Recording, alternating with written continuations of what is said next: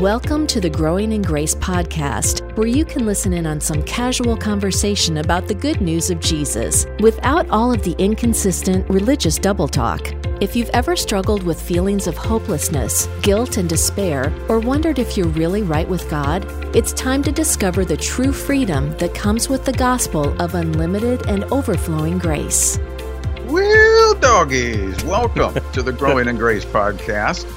I'm Judd Clampett. Oh, wait a minute. I forgot my identity in Christ here for a minute. I'm Mike Kapler, and that's Joel Brieseke. We're glad you're with us here for another week of Growing in Grace. Yeah, well, I'm glad I'm secure in my identity because as we're recording here, I'm sitting here in my PJs and a T-shirt, and I'm very quite comfortable.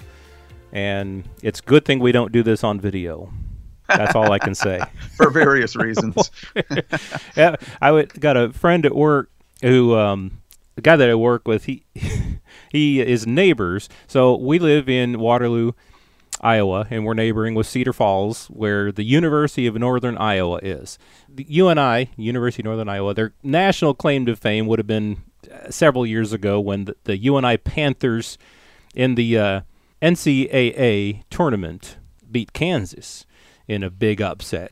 Some people might remember that if you're into sports at all. But anyway, so this guy I work with, he's neighbors with a political teacher at the university. Won't get into that, but this political teacher is somebody that the local TV station calls upon sometimes to give analysis on something. So they'll call him up, can you go join us on the air?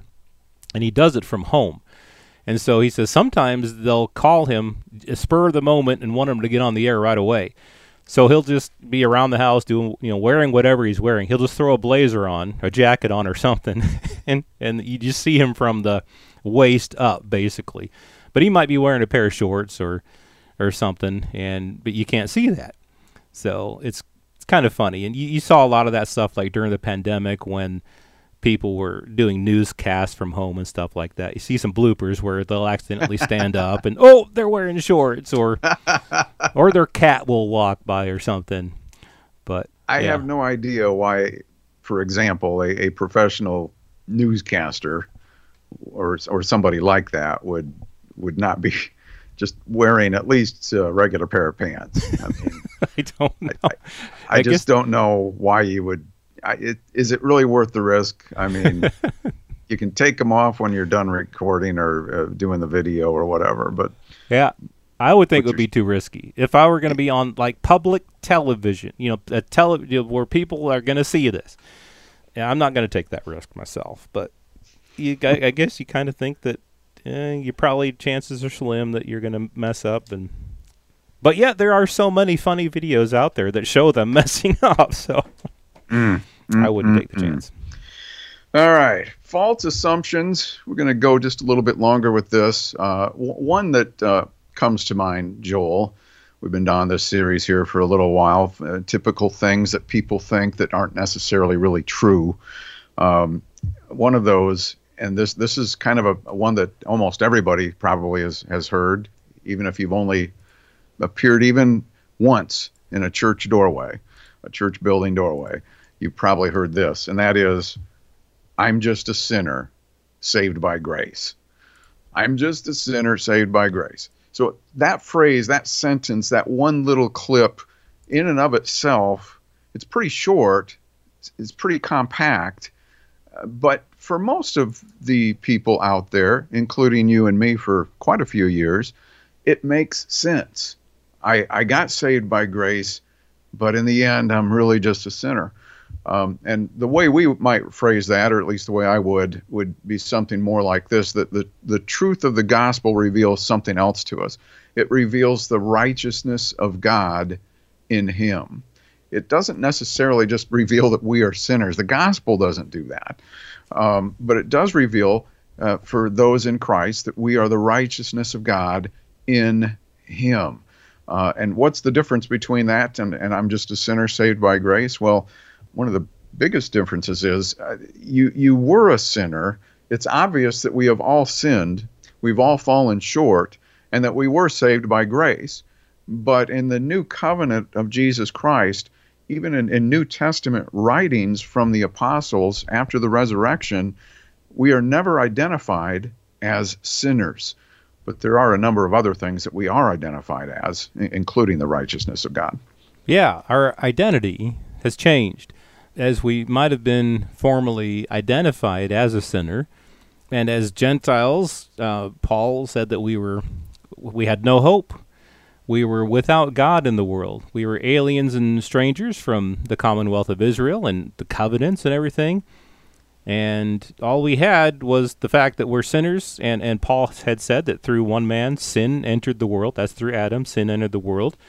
And death through sin, because all sinned. And so we were identified as sinners. But the cross changed everything. The resurrection of Jesus, the fact that we were able to be resurrected together with him, and through all of that, the death and resurrection of Jesus, we were made righteous, we were made holy, we were justified.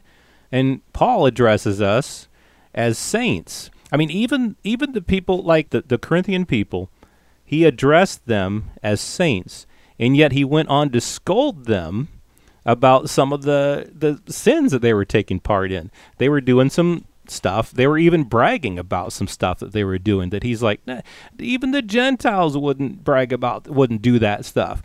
But even so, he didn't tell them, you dirty, rotten sinners, you get your act together. No, he told them about their identity in Christ. He called them saints. He referred to them as what they really were. You are justified. You've been sanctified. Now, don't take part in those things anymore because your identity has changed. It's not stop sinning or stop doing things so that you can now be made righteous. It's the other way around. You've been made righteous. You've been justified. So now consider that when you're thinking about how you're going to behave. Exactly. I mean, you mentioned a whole new identity. Paul referred to it as a new creation. I think King James says new creature, a new creation that you've been made into. And this isn't just changing from doing bad things to good things. It's not that kind of a thing. It's being created from something brand new out of nothing. You know, you mentioned saint, I think, too, if I remember right. We are considered saints, not sinners. And you've got people out there sometimes trying to combine the two, which is very confusing for people. This doesn't mean that we don't make mistakes. It doesn't mean that we still don't have sinful actions that take place. But that's just not how we're identified in him. As John said in his letter in 1 John, as he is, so are we now in this world. And so as the righteousness of God, there's many other identifiers that we'll find, but none of them identify us as being a sinner. There's the righteousness of God. We've been described as being justified, delivered. We're a conqueror. We're sanctified. It's not something that's happening slowly over time. It's something that came through Christ and his finished work. We're blameless.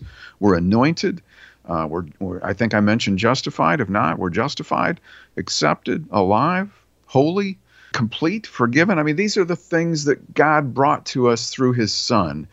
And so because if you're developed inside of a sin consciousness, as the Jews were under the law, then you're going to miss out on the perfection that God brought to us through Jesus Christ. It doesn't mean that we do everything perfect, but it means we've been made perfect in him. Right. That is who we have been made to be. We've been made perfect in him.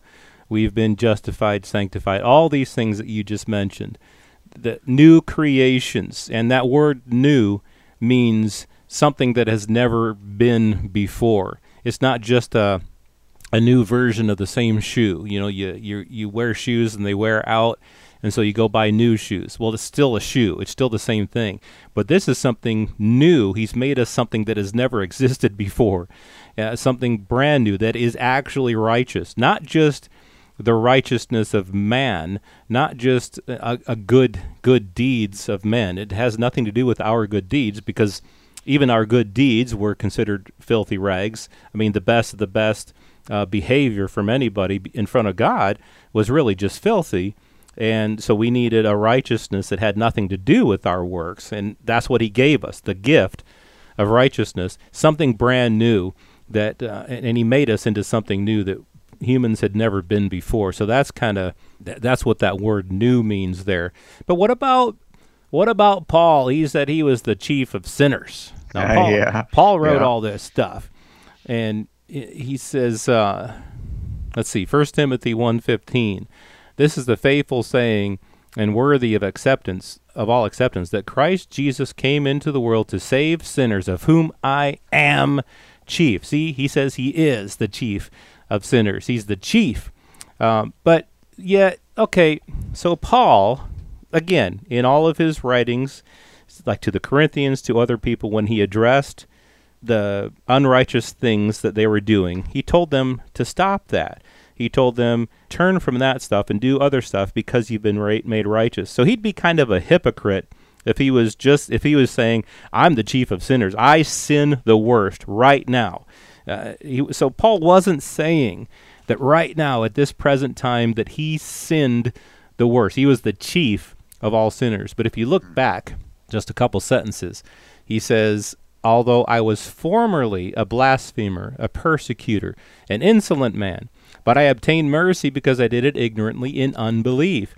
And the grace of our Lord was exceedingly abundant with faith and love which are in Christ Jesus. Then he says, this is a faithful saying, worthy of all acceptance, that Christ Jesus came into the world to save sinners, of whom I am chief. However, for this reason I obtained mercy, that in me, first, Jesus Christ might show all long-suffering as a pattern to those who are going to believe on him for everlasting life. So what he's saying is that because of his past, the things that he did, not the things that he's doing right now, not because of his present life, but because of the past, he considered himself the worst sinner of all time. I've heard many people explain this, like Muhammad Ali was the boxing champ. He would say, I'm the greatest of all time. I'm the champ. I'm the all-time champ. He's the champion. Even when he was old and couldn't box anymore, he would still refer to himself as the champion.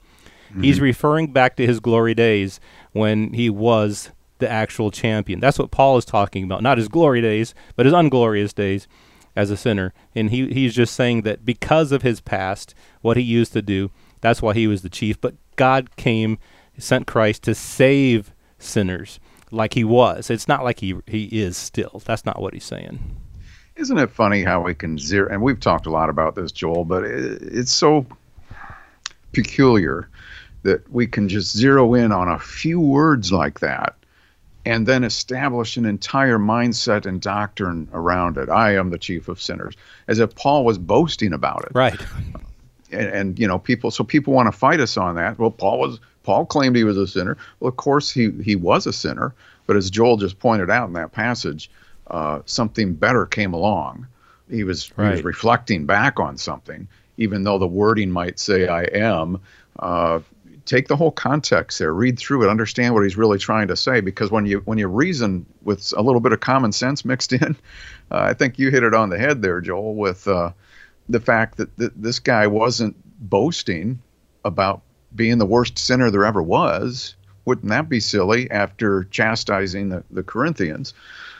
Doesn't make any sense, does it? So when we get out of this mindset that says, I'm just a sinner, because what happens when we do that? We become sin conscious. We think we can't overcome. We just give in to the wrong mistakes because we don't think we can do any better. Instead of identifying with our true identity, the righteousness of God. And it doesn't come by us trying to do all the right things. Doing the right things is great, but it doesn't lead to righteousness. The Jews tried that for centuries. It didn't work. It was never meant to work. Trying to become righteous through what you do. This is inherited. We're born into it, so to speak. And understanding this identity as a child of God, as one who has been perfected, as one who has been forgiven, as one who has been made righteous, a saint, and holy, once you begin to believe that the finished work of Christ was good enough to bring us that, and capable of doing so, then we can begin to live out of that identity instead of the sinner mentality. All right? Right. That's it. That's the thing. It's like if you think I'm just a sinner, then if you have that mindset, I can't help but sin. And so you're going to, that's one of those self-fulfilling prophecies. Then you're just going to go ahead and feel like I can't overcome, so I might as well just do it. But if you consider yourself, like Paul said, reckon yourselves to be dead indeed to sin, but alive to God in Christ Jesus our Lord. That's Romans 6:11. Why would he say that? Why would he tell you to reckon yourself to be dead to sin, but alive to God in Christ Jesus? Because it's true. You're dead to sin and you're alive to God in Christ Jesus. So reckon it that way, because that's the way it is. You've got a new identity. Again, we're going to mess up. We're not always going to live perfectly. But if you have a mentality, a mindset that you are the righteousness of God in Christ Jesus, just think about the polar opposites.